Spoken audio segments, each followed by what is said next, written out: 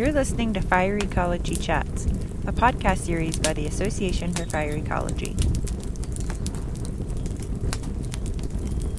Hello, everyone. My name is Bob Keane, and I am the host of the Fire Ecology Chats and also the editor of Fire Ecology. And today we have an international group that are going to give us a podcast.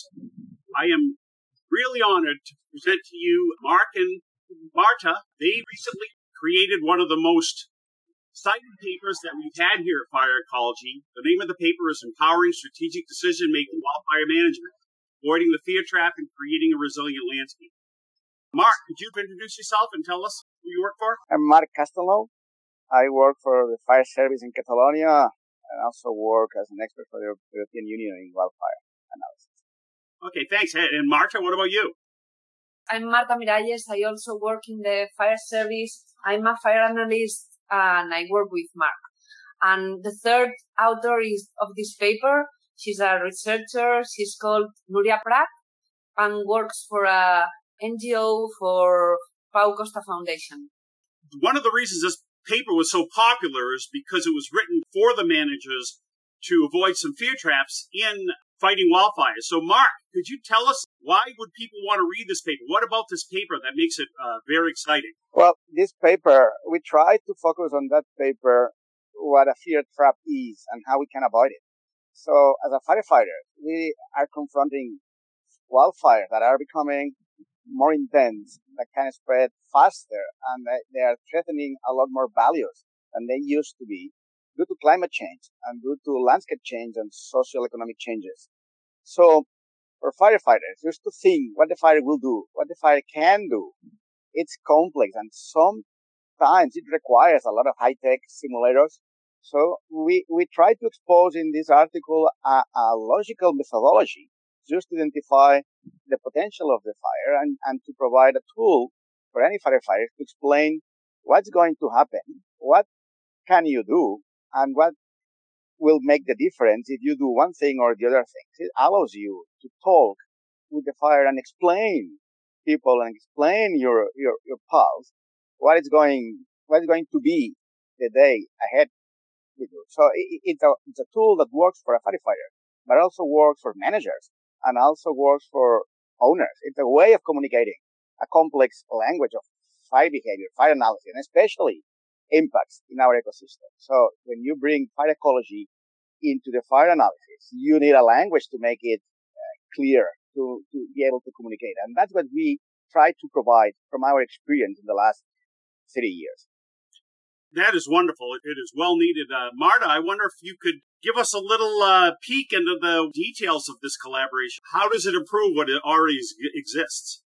The main issue, I think, is that we have to make a lot of decisions between the short term and things that we can build a lot of information on short term risks and decisions we have to make on longer term on more uncertain risk.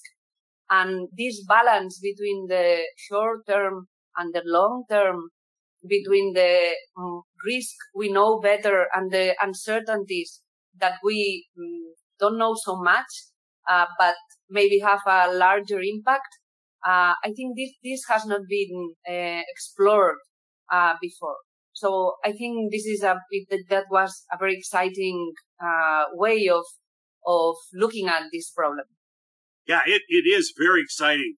Mark, I wonder, is this going to be useful to all firefighting agencies worldwide, or is it specific to Europe?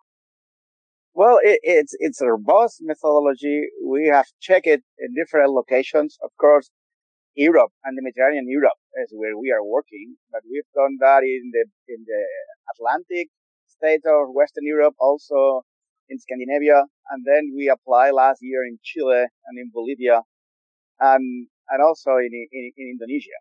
So it works everywhere because what it does is look at the fire potential and look at the human factors. We all have fear somehow in front of the unexpected. When you feel uncertain about what to do, your natural way of action, if you just do a step back or try to defend yourself, or that's what fear does. Fear just make you slow down your decision making, and you want to make sure. And in this methodology, we just provide a line of understanding what is happening, what's going to happen, and how you will make a difference, how you can change what's going to happen, and how you can shape the future.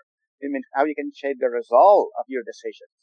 So it's not a technical methodology that bring a new tool. It's just a way of organizing the thoughts and organizing the information to make possible we all understand what is happening, how we can make the difference, or how we can consider different values instead of risk and emergency, also ecology, also landscape resilience. So bringing in different values and understanding the cost of opportunity of any decision. It's working everywhere. So it's a way we find it was useful because, as you know, Europe is a populated continent. We have a lot of people living in our goods. So we had to explain our decisions as fast as possible to make sure society understands, society supports it, and they understand why we are letting some kind of fire go because they can improve the ecosystems or they can change the risk. So being able to communicate that in real time, it was a need. So I think it makes that robust and it makes it work everywhere. Thanks for that. Marta, are there any future plans? Do you have any other papers in mind to partner with this paper? Yes, I think it's very important to keep on working on this line because we need tools to facilitate decision making. At last, a forest fire is a big emergency where a lot of people are making decisions.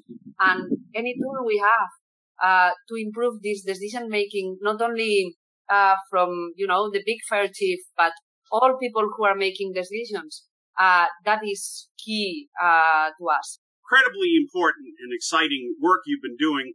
Would you like to recognize any funding agencies or other people that helped develop this paper?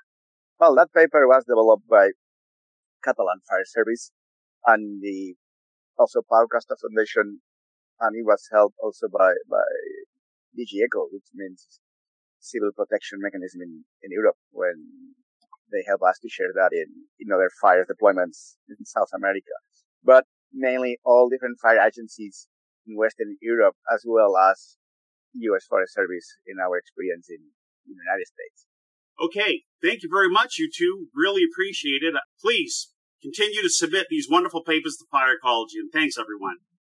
Okay, thanks a lot.